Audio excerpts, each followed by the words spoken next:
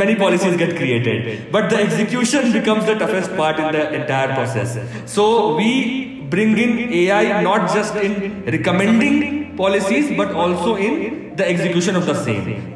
If we can manage perception in the context of COVID-19, then a lot can be done, isn't it? We as a policy do not take up any political consultancy work, but that is us. That does not mean it's not possible, right? Many companies would take it up very happily and are doing it. Misutilization of technology, especially in this context, one specific context that you have mentioned, is very much possible even today.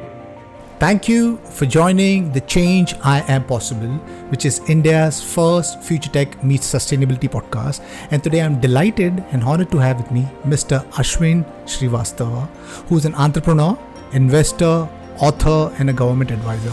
Mr. Srivastava is the co-founder and member of the board of Idean Ventures, a growth stage private equity accelerator with operations in India, UAE, and Africa. He is also the co-founder of people management research and consultancy firm Great Manager Institute and leads Sapio Analytics, a government advisory firm with offices in Silicon Valley, Mumbai, and London. He co-owns a global media network called Ajanta HC through Sapio and UITV. He is also the co-owner of Cancer Rounds, a virtual comprehensive cancer care hospital, and a brand of nutraceuticals for cancer patients through Princeton Healthcare. He is also a regional mentor of change at Niti Aayog, Government of India, advisor to Indian Council of Medical Research, and author of the new book titled The Artificially Intelligent Government: Stories of Impact on Governments and Citizens Using New Age Technologies. So it's a pleasure and honor to have you on the show. Really appreciate you giving time. So the intro is something which I pulled out the net. So it'll be super awesome to give a brief intro on what you've been doing and what drives you as an entrepreneur. Thank you for that intro. Yeah, so I have been, from the start of my career itself, been an entrepreneur.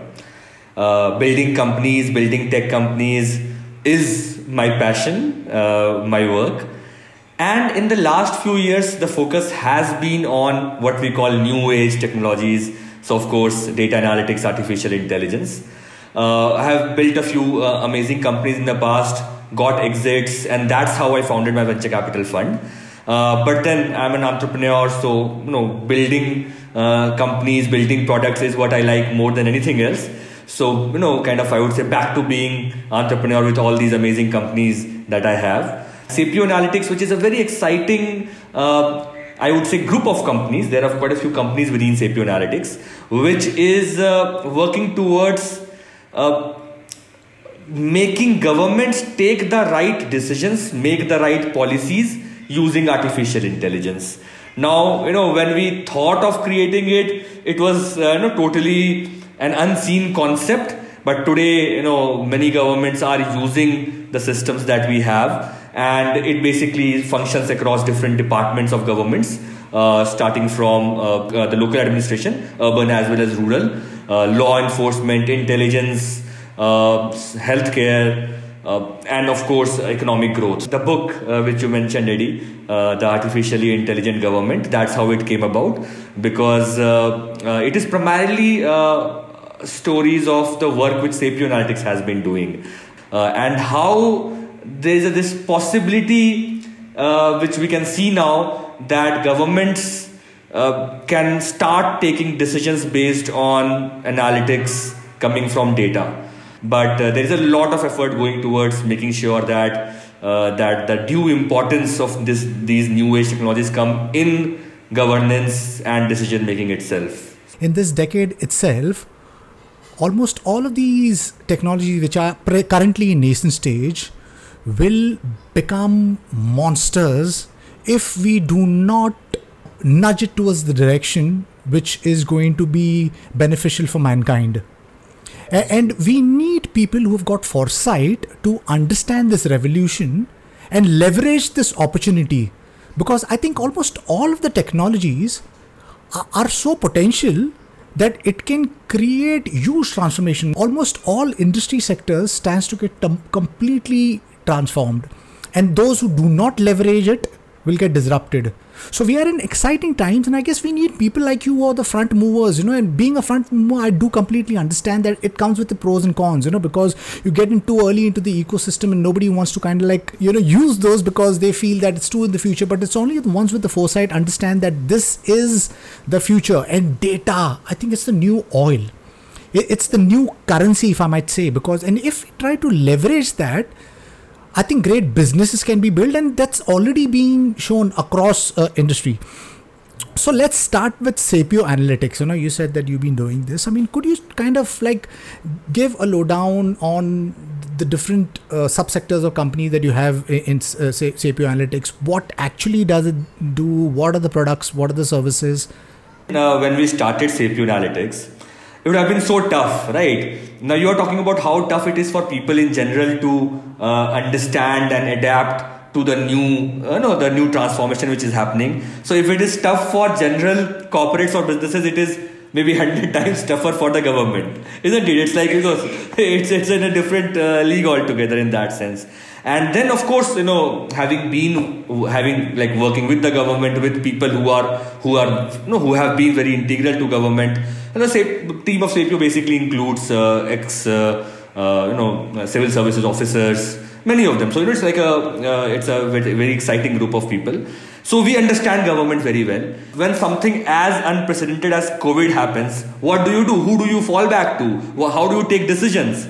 And that's where what comes into picture is the use of AI, artificial intelligence. Now I'll come to how and what, since you asked that question. So one of the divisions that we have within Sapio is focused on economic growth. Right. Now this division basically currently is working with the government of Uttar Pradesh, government of Telangana as well, and also with government of India, where there is an entirely new policy that we have been able to create. I'll talk about that briefly also, where the idea is that can we take important decisions with respect to our economic growth using data analytics. That's the starting point of it. Now, for example, when this whole migrant crisis started happening, when the reverse migrant crisis, our job was to be on ground and collect as much data as possible, and we were getting a lot of data. And out of all the data that we were getting, the system started realizing that this can be converted into an opportunity, because people are going back into their hometowns, and maybe the economy, which has been so centralized that only maybe some places like Mumbai and Bangalore or Hyderabad or Delhi control the economy of the country, maybe it can be decentralized a little bit more using this particular situation which has happened. Now, with this, an entirely new system got created. So what we do typically, I know that we actually help create policies. So we conceptualize policies first. So this was the output which was coming to the system. It goes to our domain experts who understand policy making and everything else.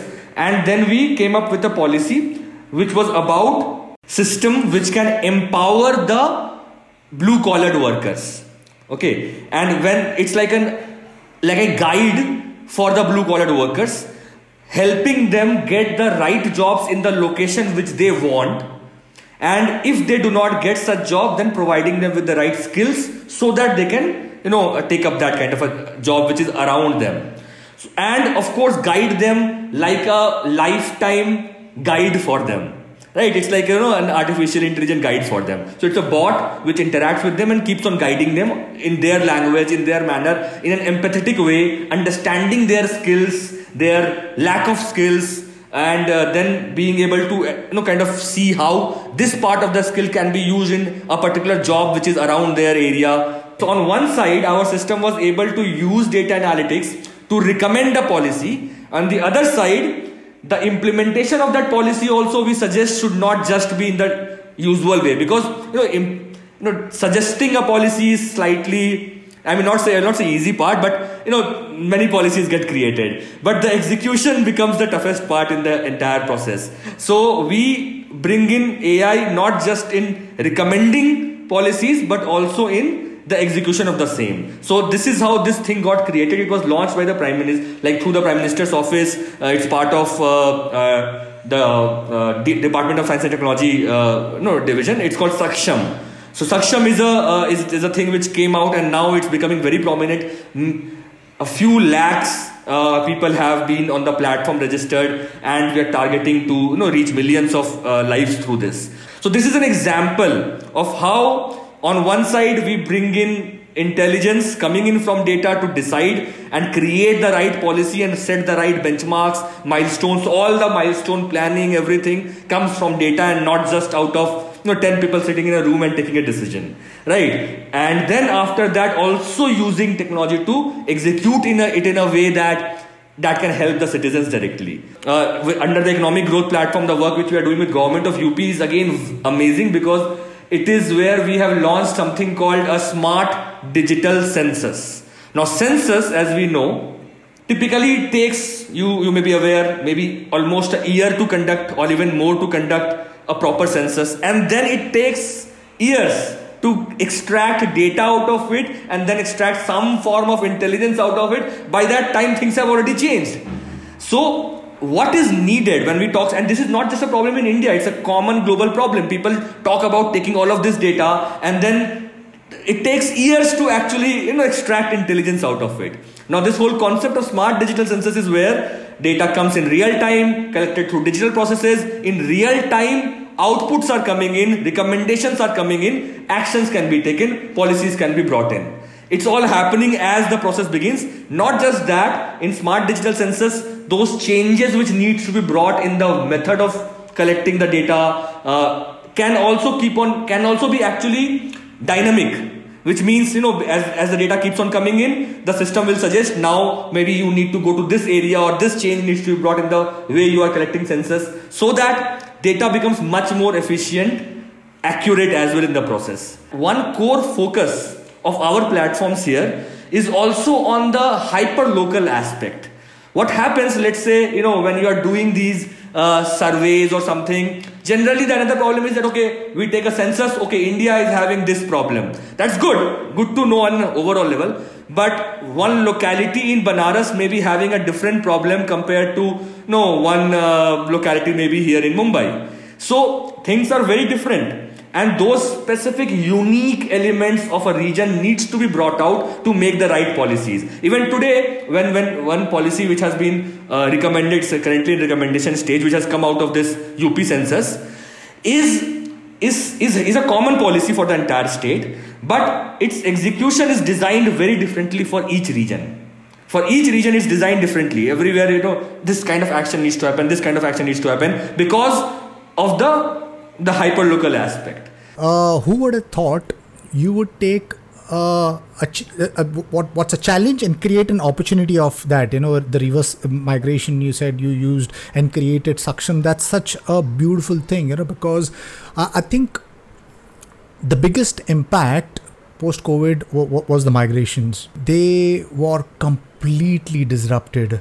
Though there is another side where the government says that there's no data of the loss of death or the job loss. That is something which needs to be kind of corrected and kind of looked at. So there is some great things which is happening, and I think we need entrepreneurs such as yourself who create opportunities out of these even really huge problems that we have seen. Even the smart digital census that you spoke about is so awesome. I think in another few decades, if the central government, the state government, they all come together and understand the power of exponential technologies and start leveraging it and leveraging the data, I think we'll be able to create governance that works for everyone and not just for the ones who are in a privileged situation sitting in urban areas.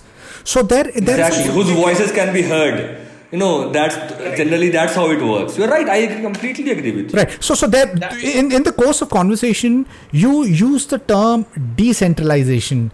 I think that's a very profound word, and I think it's a game changer. It challenges the status quo of everyone, the traditional governments, the banking industry, the traditional institutes, and so on and so forth. But the promise of decentralization is so awesome. It can create huge transformation.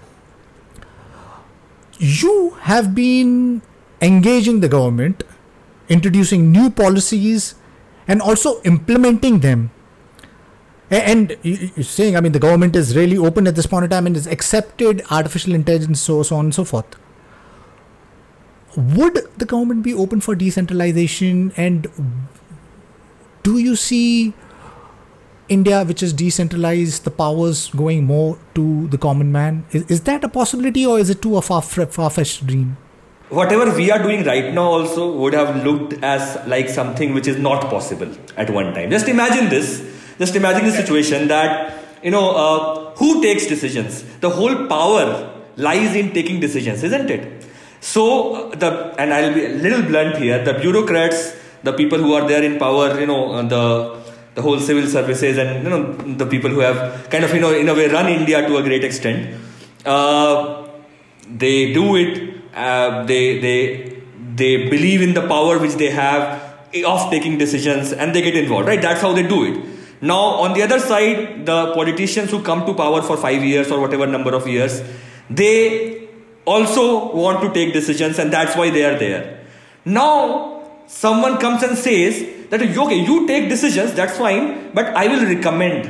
What is it that you should be taking? Now, just imagine this situation. It's very tough for them to accept it, right? Because you're saying that, something else is needed, something more is needed beyond your existence, both of you, both these segments. But it has started happening, right? It started happening because it is giving results. At the end of the day, results matters, right? At the end of the day, what matters is there is some form of benefit happening. Now, if that starts happening, both these powerhouses can start leveraging that also, right? I mean, a government can say that they have created this, and that's why better things are happening. Both powerhouses can leverage this also. At the end of the day, nothing speaks more than the result, more than the impact. So, having said that, coming to your point about decentralization, if we see value, if we are able to show value, of course, how it will start? It will start off with some form of pilot. Okay, let's do it in some small area and show if this works or not. And if that works in the way that it is able to show genuine impact, somehow not really threatening the power, that's also important. It should not come across as threatening. It has to be very smartly designed. So people talk, so I'll tell you why, because I sit in the middle, right, of that new age tech and also on the side of government. So I could see that on sometimes the people who are working on new age tech and all this tech, they want a complete change ASAP. That also does not work, right? It has to move in stages. So somehow without threatening the powerhouses which are there, without making them feel that they are responsible for the contribution of this impact that is happening. And then when actual impact starts happening, decentralization wherever it is needed will happen. So you mentioned threatening the power. I do not understand why that should be the point. We have created systems that has benefited us over the years. There's banking industries, they've flourished, they've made money and everything. There are so many institutions, the government, they've worked. And our vision as humans is to always create a better civil society for everyone, right? So why should be a technology which gives power back to the people should be looked at as a threat? Shouldn't it be looked at, okay, this is something which is going to create a better tomorrow, so why don't I change? Why don't I move on to a system which is more optimal? Why can't we have a perception like that rather than a threat? You understand this. That does not mean that everyone else will understand it in the same way, right? I mean, you get the idea. And then it's about perception, isn't it? Many people come with multiple perceptions about accepting certain things.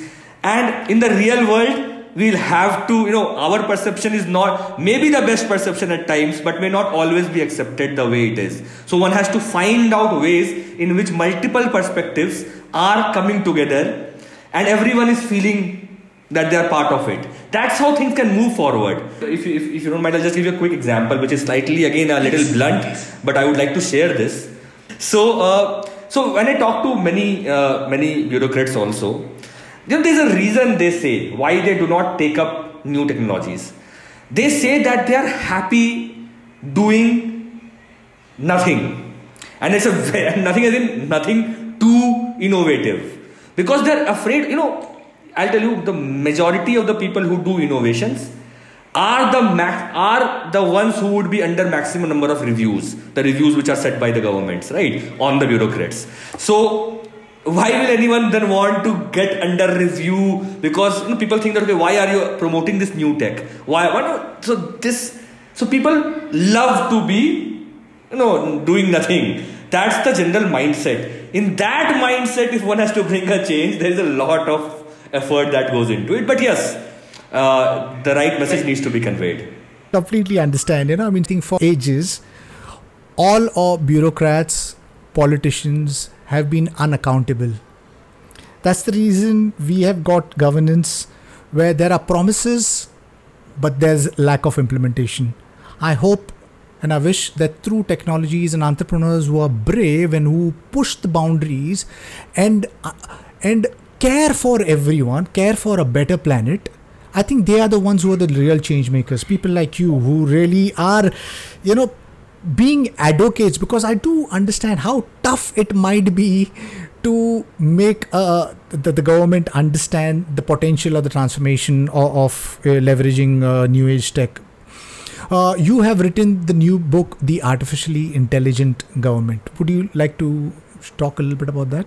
The thought was to pen down the few things that we have done in the past and the people that I'm aware of who have been making some changes in the governance itself, and the thought was to present it to the world, tell the world that something new has begun.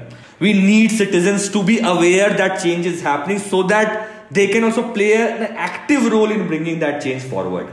And that's why this book, which basically kind of introduces people to the power of using artificial intelligence in governments and how that can lead to an impact. And the stories which are there are primarily related to the COVID-19 crisis, because that is the biggest, that was the time, and that is the time right now also we are facing it, where maximum troubles are happening. And of course, there have been lots of failures, in this last 1 year, but there have been some good success stories.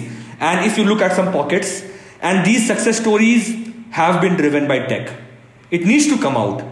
This needs to come out that, it is, so I start the book by saying that the real hero is actually artificial intelligence, but of course, AI is created by people. So then I mentioned the various people who are behind this also. But the idea is to make people aware that, okay, this is what tech can do. Tech can save my life. So this is what this book tries to convey, and hopefully start this message, bring this message out to the world that this is happening. It's not as if that it will maybe happen later, or it's a thing of the future. People talk about it, right? I end the book also by talking about some of the movies that we watched about governments having AI, like Minority Report and others, and all those. I just mentioned that because we talk about it from this perspective of whenever there is this AI government, then we think of some form of disaster coming or something like that, right? And that's how typically it has been projected in movies. So the idea is to tell the world that it's not a science fiction thing anymore. It's happening, and it's happening in the right way, in the right manner, the way it should be happening. And we need more people to join the movement. This is a new beginning, and how true. This is a new beginning. There is a change which is happening. And you rightfully mentioned that a larger awareness needs to be created where everybody, whether they're sitting in an urban area or rural area, any part of the country, they should be aware about this huge change, because I think internet is that tool which has democratized knowledge. And if you have knowledge, you can do whatever you want. There's no stopping you. Today, we have free knowledge available on the internet in the form of MOOCs, massive open online courses, through podcasts, through webinars, and so on and so forth. So there's a change which is happening. And so education is not just restricted to those brick and mortar institutes. The only thing that's stopping an individual today is a desire and intent. You could be sitting in a city or you could be sitting in a rural area. If you have the desire and intent and a connection in internet, you could build businesses, you could do everything, connect to people and create. So that is exciting. And I think that message should go out that every individual in this planet is capable of creating or touching billions of people's life, creating huge businesses, billion-dollar businesses, or creating change that impacts billions of people. And this is possible. So the only thing that is stopping you is the desire and intent. Would you like to share a few anecdotes from your book? Okay, so let me then talk about Mumbai itself. Mumbai, when the whole COVID situation started, when it was not really there yet here in Mumbai, but the world was getting aware, we took cognizance of that. Our team, there was a team which worked on it. They could see, they did some data churning, seeing data of what is happening in China, what happened in Italy and other places at that time, certain European countries. And there was a pattern which was emerging that this is not something to be taken lightly. Because we were fearful that India has this habit of, sometimes taking things a little lightly, could have been a little concerning. And that's where this entire data first came in. Then we also saw the possibility of the economic impact this will create and the social impact, negative social impact this will create with times to come. So what we could see at that time, it was not just the spread of the virus. And that's where I say the intelligence of data comes in. Because it was also economic impact, which would be a naturally negative thing coming in once things get shut down. And then the kind of social impact in form of crime increase, which we saw. There's a lot of data which we have which talked about how, like for example, domestic violence increased, many things increased. So there are a lot of data around it also.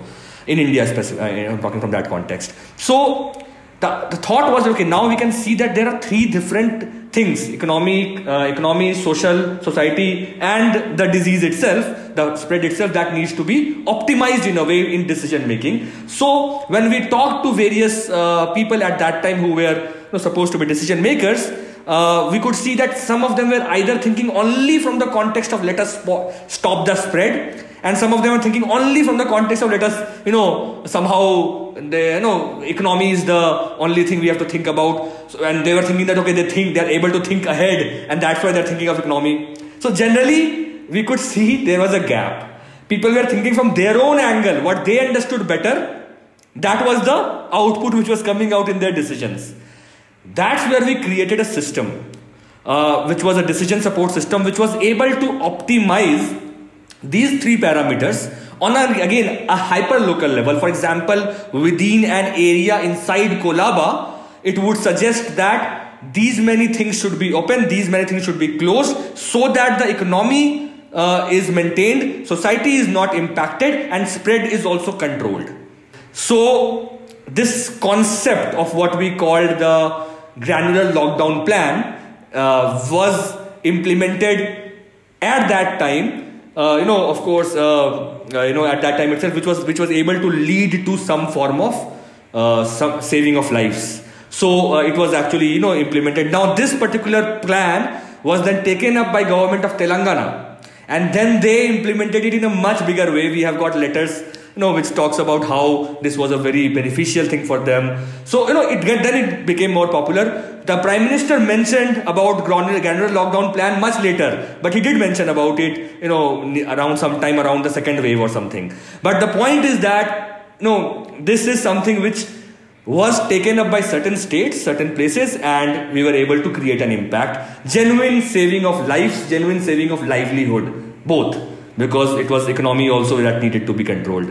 So yeah, so this is it. And of course, just one quick point, Eddie, I'll not name the people who were responsible, but yes, there were multiple. No, I told so many things about bureaucrats and politicians, but there were politicians as well as bureaucrats who were able to understand this, and that is why we could do this. So, being very clear about it. Yes, so the best part about today is that we have some really interesting politicians, policymakers, even bureaucrats who understand the potential of technology. In fact, just a couple of weeks back, I was having a conversation with the social media head of Kerala, Mr. Anil Anthony, who's the opposition party social media head.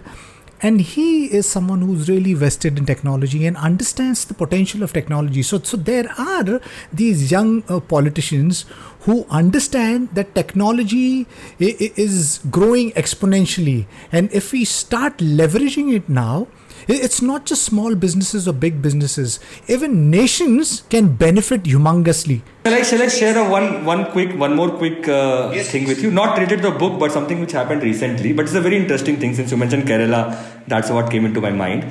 So I got a call last Sunday from some person who came out of a very high-profile meeting with the CM of Kerala that Onam is coming, and now they have there are protests happening around opening up because of Onam, especially because of political reasons. It was open during Bakrid, so there is a lot of protest happening that it should be open. The market should be open during Onam, and the cases are increasing in Kerala. So what should be done now? The reason why I'm sharing this with you, I got a call who is a technology guy, which means there is this acceptance. They wanted to know a solution. Our team sat, we designed an entire solution, a technical solution on what can be done, keeping in mind all the problems that you are facing. You have to keep it open, but you have to still control it. How do you do all of this together? It was created through technology. So what I'm trying to say here, that this acceptance is coming in, right? It's not just a decision which comes out of, let us take a decision around it based on my vote bank or whatever be the reason. It's coming out of some place. So yeah. When you talk about frontier technologies, new age technologies, we should not just talk about the positives. We should obviously talk about the downsides of technology. So people are aware that we are dealing with something which has the potential to exceed in intelligence far greater than the entire mankind put together. That's artificial intelligence, because there are people and researchers and scientists working on artificial general intelligence. Even at its narrow space, narrow AI at this point in time, besides your companies who are leveraging it for great products and services and solutions, there is the social media which is leveraging it for manipulating, nudging an audience towards buying things and things like that. And obviously, everybody knows about the Facebook scandal with Cambridge Analytica and how it was leveraged to manipulate voters. Now there is a number of articles on the net which suggests that if there's a government who's going into the electoral process, artificial intelligence, machine learning, data analytics is going to play a huge role to create or make sure that a specific individual becomes the prime minister or the president. Though we are not completely do have that technology where we can completely manipulate, nudge a voter in a personalized and foolproof way, but we are getting over there where eventually we will be able to nudge any voters towards voting someone. How beneficial and how dangerous can these technology be? No, Eddie, you have asked a very important question, a very tough one also, because it's real. What you are saying is very much real. It's very much happening also. okay, in certain ways. So for example, I'll just share with you something which we did, okay. I'll share that with you. So the whole COVID-19 situation, we decided that, especially during the second wave, that only by building the right resources and also by using tech the way we are using in decision making, the work which we are doing will not be enough. We needed to drive the perception of people to understand how important this is for them to control this. So we designed an entire perception management system which was used to make people, and it actually worked, I will not go into the depth of it, that it was able to create and change perceptions of people around COVID-19. It is not just a simple campaign which goes out like in a marketing campaign. It's much more complicated than that, because it is about understanding the reactions to certain messaging, and then based on that messaging, what kind of next message should go, and effectively building a perception. Okay. Now, sharing this with you, of course, with all your audience also, because it is public. But of course, once this is working out, there will be a number of political parties who will approach us also, right? If we can manage perception in the context of COVID-19, then a lot can be done, isn't it? We as a policy do not take up any political consultancy work, but that is us. That does not mean it's not possible, right? Many companies would take it up very happily and are doing it. Misutilization of technology, especially in this context, one specific context that you have mentioned, is very much possible even today. Now, there is no answer to this apart from the simple fact that any technology can always be used in both ways.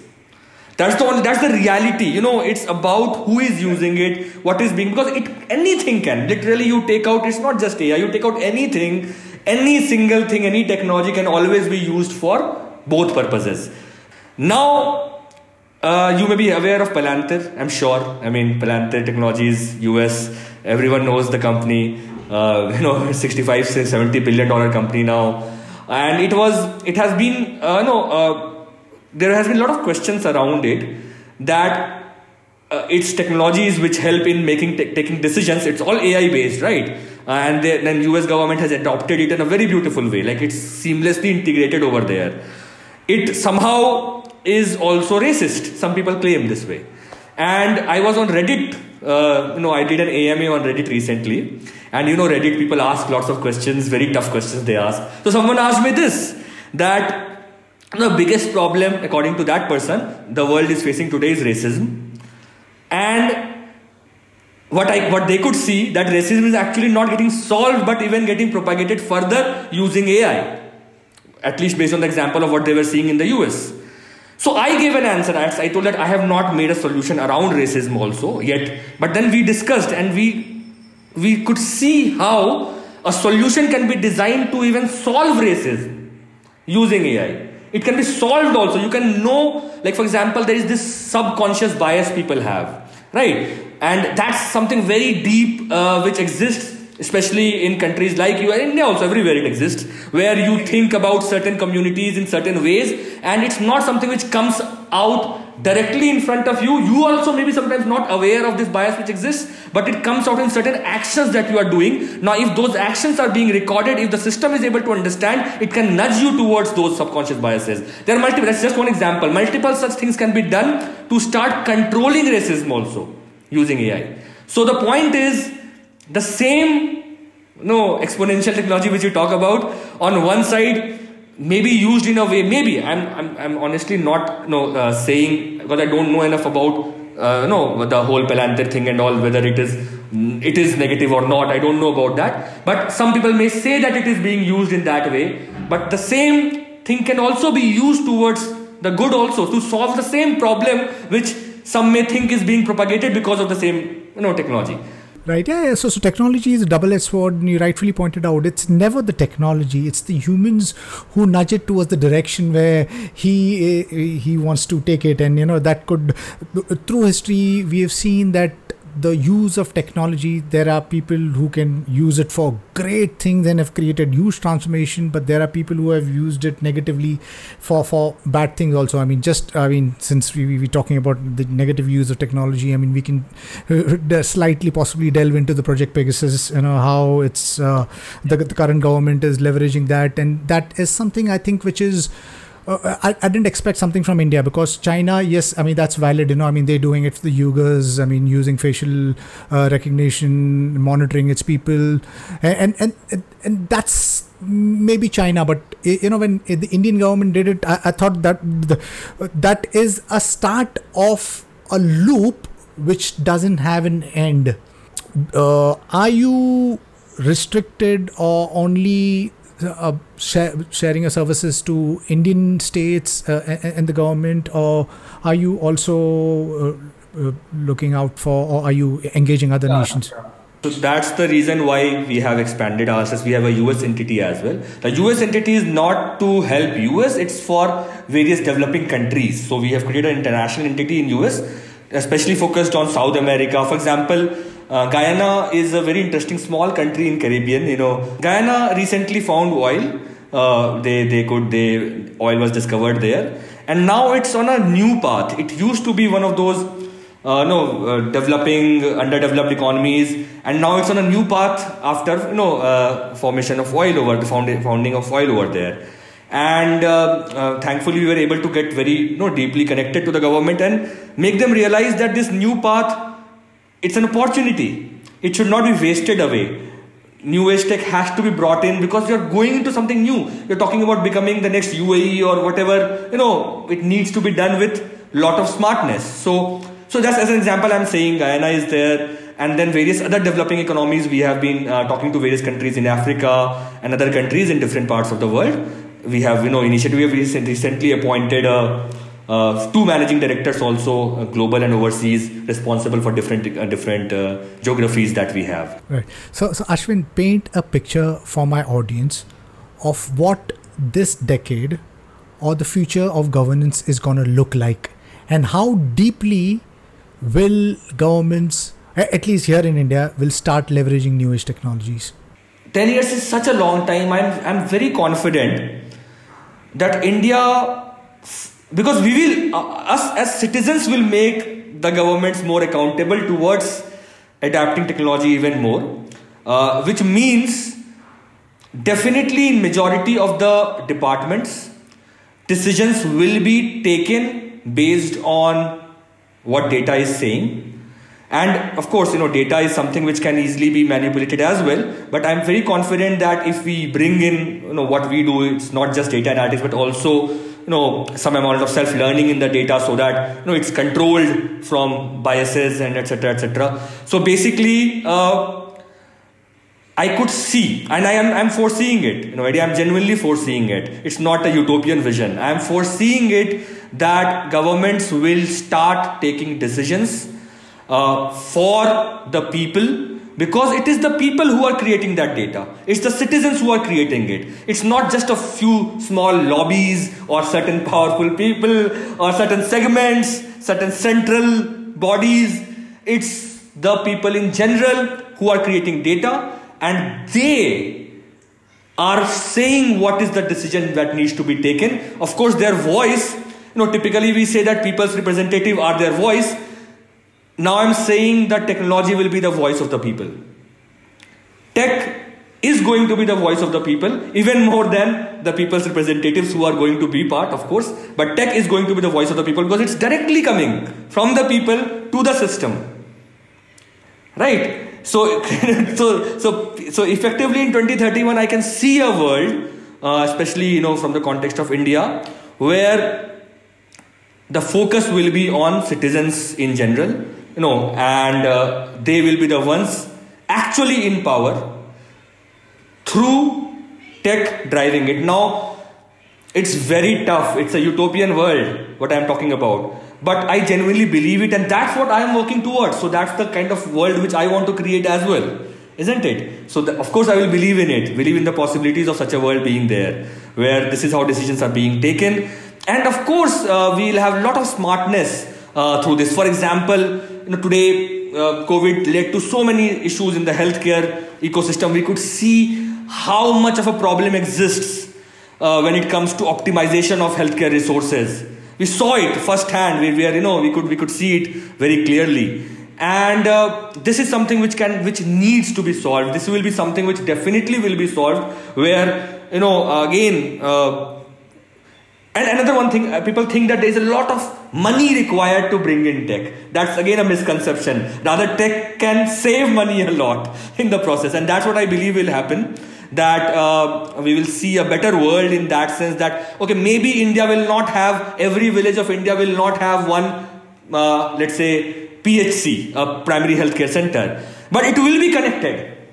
The people will be served. Maybe a virtual PHC will be there, if not a real PHC. And that's if we try to make, India will have one PHC in every village, it will not happen in the next 10 years. It's not possible practically. We don't have so much money. Anyways, we are in so much of debt right now.